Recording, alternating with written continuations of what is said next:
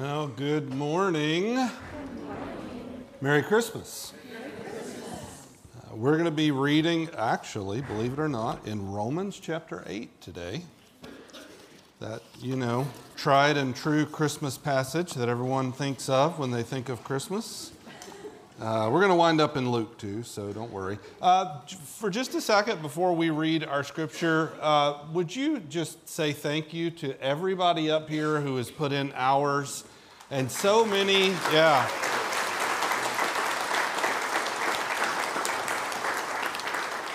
The folks in the back, the folks back with our kids, there were people here most of the day yesterday setting things up, and we're going to tear it down as soon as we're done, right? So anyway, we just appreciate all the sacrifice that everyone's made. I wanted to say that before they walk down. So Romans 8, we're going to read about 8 verses, beginning in verse 16. The Spirit, and always remember when you're reading Scripture and it's a capital S, what Spirit are we talking about? Good job, right. The Holy Spirit, the Spirit Himself bears witness with our spirit that we are children of God. And if children, then heirs. Heirs of God and fellow heirs with Christ, provided that we suffer with Him in order that we may also be glorified with Him. For I consider that the sufferings of this present time are not worth comparing with the glory that is to be revealed to us. For the creation waits with eager longing for the revealing of the sons of God. For the creation was subjected to futility, not willingly, but because of Him who subjected it, in hope that the creation itself will be set free from its bondage to corruption and obtain the freedom of the glory of the children of God. For we know that the whole creation has been groaning together in the pains of childbirth until now. And not only the creation, but we ourselves who have the first fruits of the Spirit groan inwardly as we wait eagerly for adoption as sons, the redemption of our bodies. You may be seated. May God bless the reading of His Word. And so, it'll be all right. We are in a series called The Sounds of the Season, and we've been kind of working our way through Christmas carols, Christmas hymns, and pulling out kind of the theology and the passages behind these hymns. I don't know how many of you were able to join us. Quite a few of you were actually Friday night as we went out in the community here. We went Christmas caroling. We had a lot of fun. Some of us sang really well, and some of us just made a joyful noise. I was of that crew. I went with Tom Bryan. He's here somewhere. He was my leader. He sang well, and I sang loud, and together we made it happen, right? So Friday night after we were done, our family actually went home and we did one of the things that we love to do as a family. We watched White Christmas, right? With Bing Crosby. And I didn't know this until this year. How fun is this? Bing Crosby, the 1942 version of that song that he recorded, of course, Irving Berlin wrote it, Bing Crosby sang it. That's actually the #1 selling single in history. 50 million copies of that. And listen, this is before streaming. 50 million times people went and bought a physical copy of that and took it home and listened to it. You know what the second best-selling song, I'm not going to tell you what it is, because you're going to wonder now and you're going to go home and look it up. The second best-selling is only 33 million. So it's not even close. And it's such a great movie, right? If you haven't seen it, you got to go home and watch it. It's just such a fantastic movie. The singing and the choreography is just a fantastic thing. And at the end, like the scene, here's all the soldiers, they're back from war and they're showing their loyalty to their commander. And there's, you've got all this pageantry and there are people in the audience and the people up on the stage. And then they open the back doors and the whole movie, spoiler alert, there's been no snow. They're in Vermont, but there's no snow. And at the end of the movie, in order for them to sing the song White Christmas, guess what has to happen? And magically, Snow shows up, right? You have this tension between these two, this couple that you're hoping they're going to become a couple, and then they get in, you have tension of a movie plot. And at the end, you have reconciliation, and there are presents with kids, and there's snow, and really, what more could you ask for at Christmas?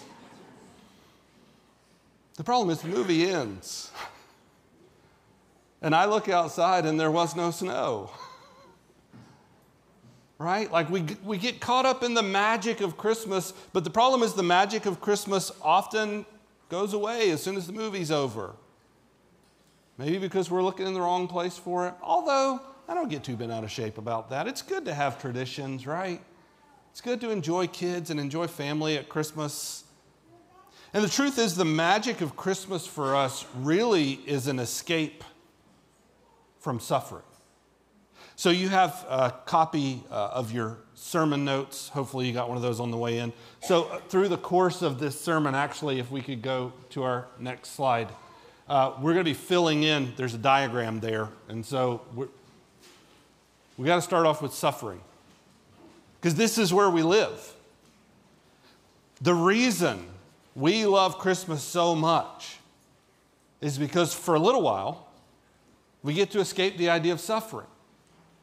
Kind of no matter our theology, no matter what we think about God, right? When we're singing songs, like when we just sang "Oh Holy Night," for just a few minutes, we don't think about suffering, right? And some of you, because I know your story, I know you've had a pretty crummy year. And that's putting it mildly, but I'm preaching, so I have to put it mildly, right? You've had a pretty bad year. But for just a few minutes, we want to escape the suffering. Listen. We want to escape sadness. We want to escape loneliness. For many of us, we want to forget about the suffering of illness. For some of us, we want to forget about the suffering of bereavement. Because maybe this year is your first year celebrating Christmas without someone who really, really matters to you. And you don't know how Christmas is ever going to be the same. We want to escape suffering. We want to escape the suffering of financial troubles, relational struggles, family struggles. Primarily, this suffering kind of comes from two places. The first one is just the fact that life's not fair. Life stinks. It does. Life is painful. By the way, I would remind you of this, or for some of you, it's not a reminder because you didn't know it. Some of you know it, but you don't think about it. It wasn't God's design for us to suffer.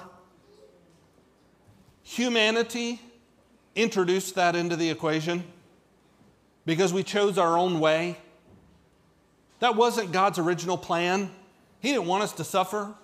We kind of self-inflicted that, and I don't necessarily mean you personally. This first part, we're kind of talking about corporately, right?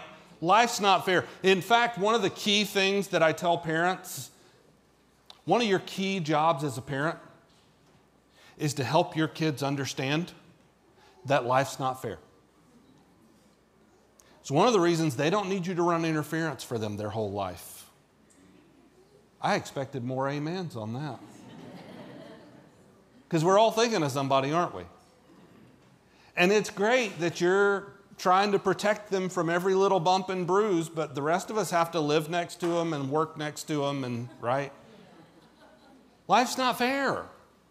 And the sooner you stop expecting it to be, the more you reduce some of the tension. You say, Tim, thanks for pumping us up at Christmas, right? Thanks for making us feel great. Well, Ecclesiastes 7:15, Solomon, in all of his wisdom toward the end of his life, said this, "In my vain life I have seen everything. There is a righteous man who perishes in his righteousness, and there is a wicked man who prolongs his life in his evil doing." Isn't it true? And by the way, it's 3,000 years ago those words were written. It was true then, it's true now. Up to this point, life's not fair. There will come a day when true justice shows up. But until then, life's not going to be fair. The magic of Christmas helps us escape that for a little while. The other part of it going from the corporate to the personal, life's not fair, but also my own sin is painful. No amens. You can amen that my sin's painful, right? Everybody say amen. Boy, Tim's sin is really painful for him. It's not just me. It's all of us. If you're going to be dumb, you got to be tough. Sin brings pain. Pain is suffering. Romans 7:24, Paul says this, "O wretched man that I am, who will deliver me from this body of death?" I am suffering and I don't like it. How do I get out? And by the way, listen, for sure in this room, there are people who are kind of all over the map spiritually. Some of us have been faithful believers. We put our faith in Christ a long time ago. Some of you put your faith in Christ longer ago than I've been alive. And I'm not young anymore. Right? For some of you, you've been a believer for, a decade or two maybe. Some of you are just now putting your faith in Christ. Some of you haven't. Some of you aren't really sure about the whole thing. You just came to church because it's Christmas and somebody invited you. And this is part of what you do. That's cool. We're glad you're here. But for all of us, no matter where we are on that spectrum, I think there's one thing that we could all agree on, is that if this world really is all that there is, then suffering is cruel and unjust, and there's probably not a God. If this world's all that there is, that's a sad way for the story to end. Because some of you have watched people live good and faithful lives, and they went all the way through suffering, and they went to their grave suffering. And we see no justice in that. We see no relief in that. We live in a world of unavoidable suffering, and we long for joy. Joy to the world, by the way, is the Christmas hymn that we're talking about today. We want joy. Please let there be joy. And so when we get the chance to sing joy to the world, we sing it loudly, don't we? As if we can manifest it by our volume. We want joy. But the truth is, biblically speaking, joy is found in glory. Not your glory or my glory, but the glory of God. And it's at this point, all my theological training is boiled down to my little southern mama who's no longer with us. She's in glory now. And that's how she would talk about it. Gone on to glory. There's good theology in that, by the way. We want to move from suffering to glory, and yet we sense that we can't figure out how to get there.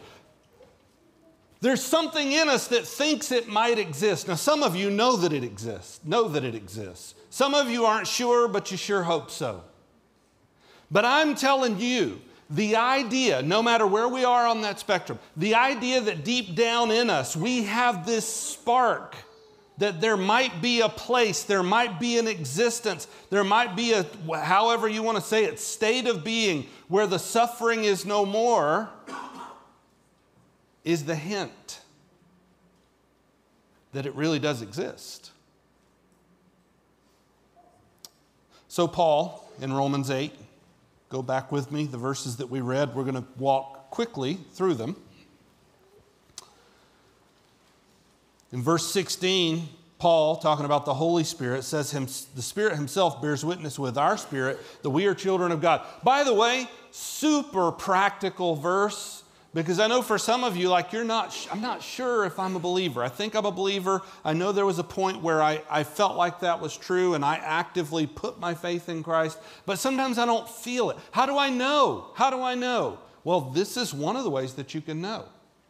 You can ask the Spirit to remind you. The Spirit bears witness. You don't have to bear witness on your own.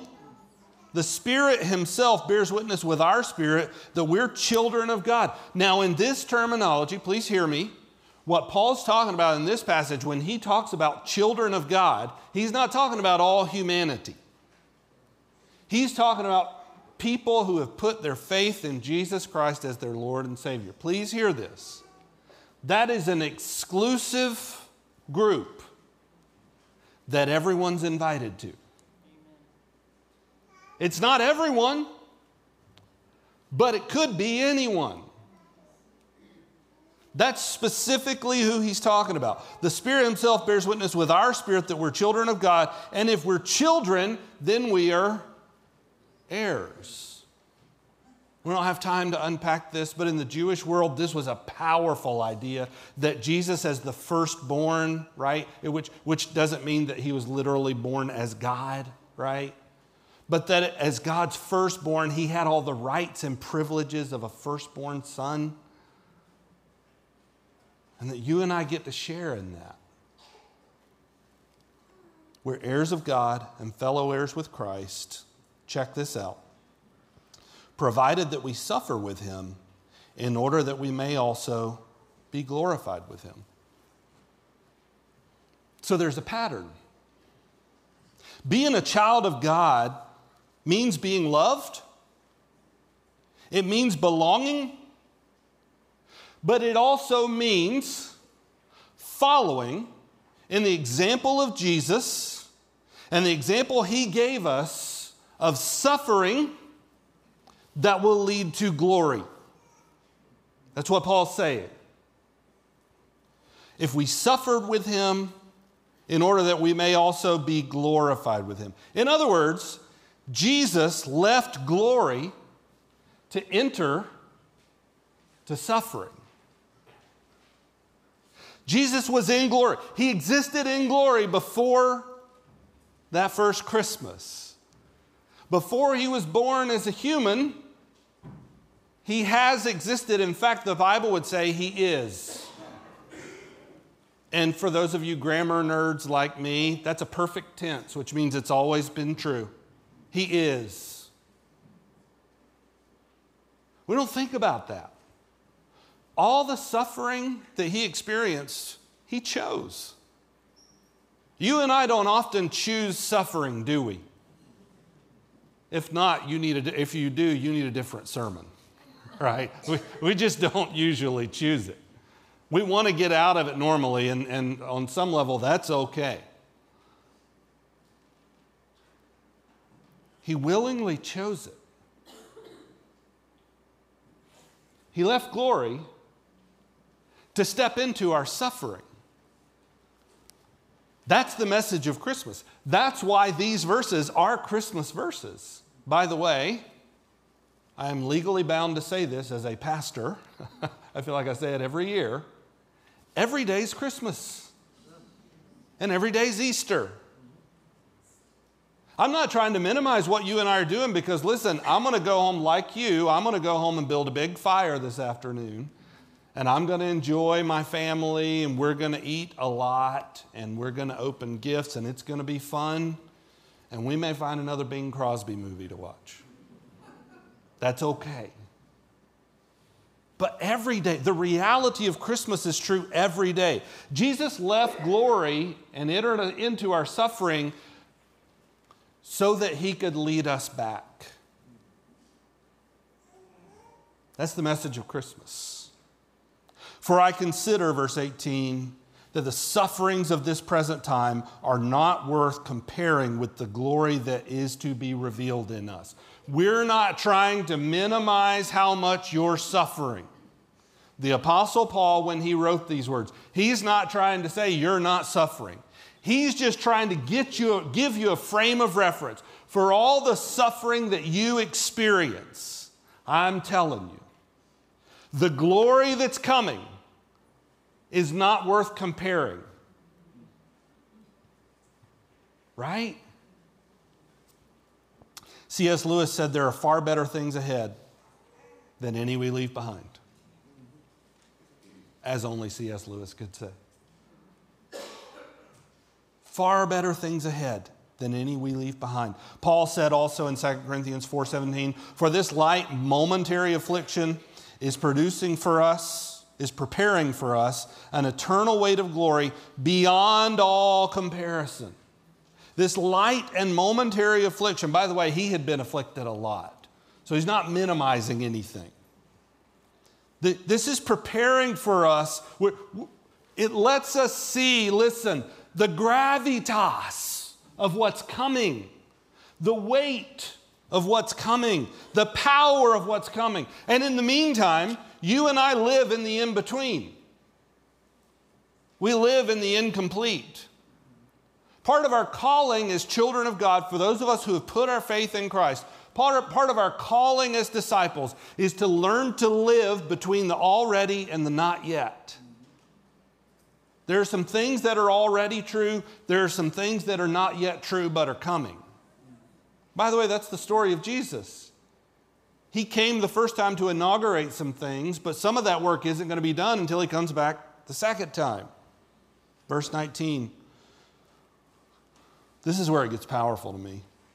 And when I think of joy to the world, I think of these verses, the ones we're about to read, which is how I wound up in this passage today.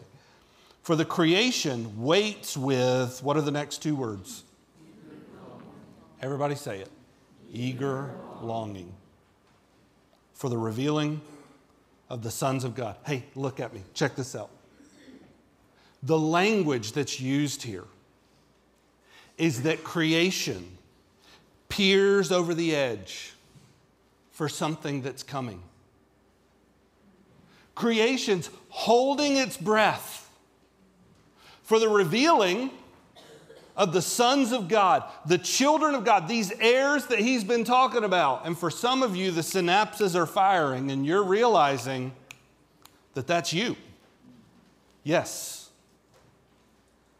It hasn't been yet fully revealed what you and I are going to look like as children of God in eternity.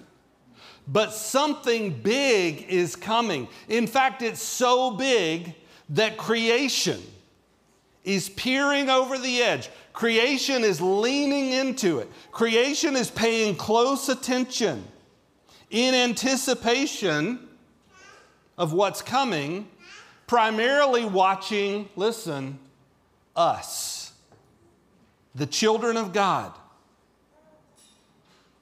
And I do believe, if you draw the circle a little wider, for all of us, no matter what our faith situation is, there's something in us that participates in that. We just kind of feel like something, you maybe wouldn't use the term, but I'll use it for you.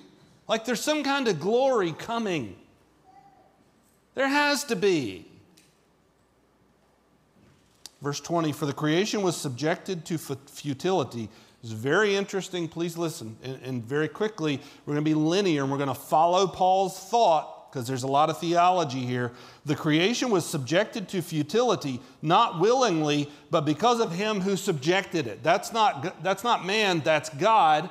But it is saying that God decided in the creation mandate that man, and when I say man, I mean mankind, men and women, we're supposed to subdue the earth. We're supposed to subdue creation. And so we have been put in charge of creation.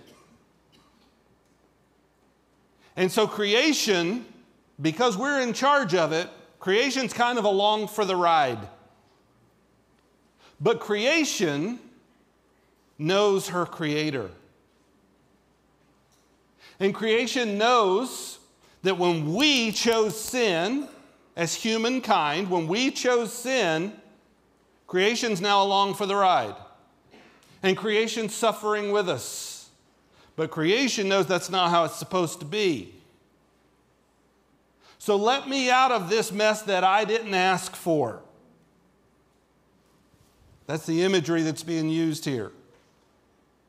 In hope that the creation itself will be set free from its bondage to corruption and obtain the freedom of the glory of the children of God. These children of God are going to finally achieve, at some point in the future, this full and complete glory, and then creation gets to be set free. That's why it's peering over the edge. For we know, again, joy to the world, right? We know that the whole creation, which is not just the created world, now he's drawn the circle a little wider. That's the whole creation and humanity, all of us. The whole creation has been groaning together in the pains of childbirth until now. There's something great coming, but this is really painful, right? This creation and God's children all know that there's a beautiful glory coming, but in the meantime, pain is present and it seems to be increasing. And not only the creation, but we ourselves who have the first fruits of the Spirit. The first fruits of the Spirit. Again, huge imagery. We don't have time to unpack it. Listen. It's the down payment. The first fruits of the Spirit is the down payment from the Spirit and the promise, the pledge that something better is coming. That's what the Holy Spirit is for us. The pledge that something better is coming. Not only the creation, but we ourselves who have the first fruits of the Spirit groan inwardly. Please, listen, see if this doesn't sound familiar to you. This is why we want the magic of Christmas. Because we groan inwardly as we wait eagerly for adoption as sons, or sons and daughters, the redemption of our bodies. This idea of groaning, Paul would also mention it in 2 Corinthians 5. It would also be mentioned in Matthew's gospel and Mark's gospel. This groaning that there's something better coming. This groaning that I need to escape. In 2015, I took a group of 6 pastors to the Philippines to do a pastor's conference. Now, the Philippines is a long way from here. It was about a 32-hour travel day and a half, I guess. And then you cross the international date line, so it's you actually, I think you lose a day going and you gain it coming back, or I forget, vice versa. It was a long day. Somewhere along the way, our flights were delayed. One of the flights was delayed, and it was just a domino effect. And the final flight where we landed in Manila, and we were going to catch a little commuter flight 2 hours north, to the north of the Isle of Luzon, which is where the pastor's conference was. We missed that final connecting flight. So a 2-hour flight turned into a 15-hour van ride. After 32 hours of travel. Many of us had not slept. Many of us were much too old for that. And I'll never forget that 15-hour van ride. I'll never forget it. It was rough. It shouldn't have taken that long. One of the things you realize when you leave America, especially if you go into a developing country, is one of the major differences is infrastructure. You just don't have the roads that we have. And I love it. I love the Filipino countryside and the people. It's beautiful. But getting from point A to point B wasn't easy. And so it was a big deal when we stopped just to get fuel and, use the restroom. And I'll never forget our final stop in the van. It's a group of pastors who are doing their best to hold their faith together and trying to be holy, right? And we stopped for fuel and to use the restroom, and we got back in the van, and our driver, who was just an awesome guy, and he was a saint, right? So we get back in the van, and he tells us, hey, we have about 4 hours left, 4 more hours of travel. And one of my pastor friends, who is the meekest, most mild person that you could ever imagine, said, whatever it takes, do whatever it takes to get us out of this van. Don't stop again. And do you know, we were all unanimous in agreement with him? Whatever it takes. And the guy said, you don't think you're going to need to stop and use the restroom again? And we said, whatever it takes to get us there. No more stopping. Whatever it takes to get me out of this situation. whatever it takes for me to escape the suffering and the fatigue and the difficulty and the pain. Is anybody with me? It's not just about a van ride, is it? Whatever it takes. This is the human condition. This groaning world is where the shepherds found themselves when they were visited by angels. And I would remind you again that creation was watching. In Luke 2, as Archer read a few minutes ago, in the same region there were shepherds out in the field keeping watch over their flock by night. And an angel of the Lord appeared to them, and the glory of the Lord shone around them, and they were filled with great fear. And the angel said to them, "Fear not, for behold, I bring you," what's the word? Good news. Good news. I don't know the details, but it looks like the van ride might be almost over. I can see something. I don't know how close it is, but being able to see something is better than being able to see nothing. Something's coming, and it's the something that we've been looking for. I bring you good news of great joy that will be for all the people. Listen, the invitation's for all the people. Everybody gets the chance to be a child of God. Not everyone will be, but everyone can be. For unto you is born this day in the city of David a Savior, who is Christ the Lord. Joy to the world. The Lord is come. Jesus came to make a way back to glory for us. In fact, in John 14:6, he said, "I am the way." And by the way, that's literally what he meant. I'm the path. If you want to know how to get from here to there, you got to follow me. There's no other way to get there. I am the way and the truth and the life, and no one comes to the Father who's in glory except through me. So when we put our faith into his sacrifice for our sins, we guarantee, because he has guaranteed, our entry into glory. So he came from glory into our suffering. And the path back, if you're filling in your notes, just go ahead and draw a cross in that circle, because that's the path. Joy to the world happens because the child comes to the manger, but the child's going to live and ultimately die, but his death is going to be meaningful. His death is going to fulfill prophecies. It's going to have this theological significance, which we really don't have time to unpack. But the summary of it is this: that you and I, in our suffering and the sin that we've committed, we get the chance to be forgiven. Not because we're good people, or because we get it right all the time, or even most of the time. In fact, if you're a hot mess, this is for you. There are a few other of us hot messes already in, and we'll welcome you here. It's just by faith. It's just by faith. See, God's not going to come person by person and say, whose faith is the strongest? I'm going to start with them and they're forgiven. And then when I come to you, and if your faith is weak, I'm going to say, well, I don't know. No, the power is in the blood. It's in the blood of Jesus Christ. It's not in your faith.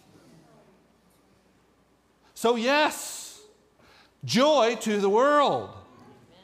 Because we get the chance to go back to glory. It's not guaranteed unless you put your faith in Jesus Christ and his sacrifice for you to be forgiven of your sins. Christmas is the birth of the beginning of this story, that the wait was over and the solution had arrived. And so, what do we sing? Joy to the world, the Lord is come. Let earth receive her King. Let every heart prepare him room. Every heart's not going to, but let it be so. We wish that it were so. It's possible, right? And heaven and nature sing, and heaven and nature sing. And then we also sing, and maybe we didn't know the significance, no more let sins and sorrows grow, nor thorns infest the ground. By the way, all of this is the fallout of creation groaning under the weight of our sin. He comes to make his blessings flow far as the curse is found. His blessing is going to wash over the suffering and the groaning. So I want to ask you to bow your heads for just a second. Close your eyes. I'm going to offer you a couple of prayers. We're actually not going to spend very long on this at all. And then we're going to finish up singing Silent Night, which is a great thing to do. But in the meantime, if you'd bow your heads and close your eyes, if you're a child of God, like if you're a believer, I think the prayer is, God, thank you for coming to offer me the certainty of glory with you. Give me the faith to embrace it again this Christmas. In just a second, I'm going to be quiet and I'm going to give you a chance to pray that prayer. If you're not a believer, if you're not a child of God, I would invite you to pray a different prayer. You don't have to, by the way. But the door is wide open, and it's not going to be open forever. This is your chance. For you, the prayer would probably look something like this. Thank you for coming to offer me the chance of glory with you, Jesus. This morning, I'm going to put my faith in your sacrifice to save me from my sins. Give me the faith to embrace it this Christmas.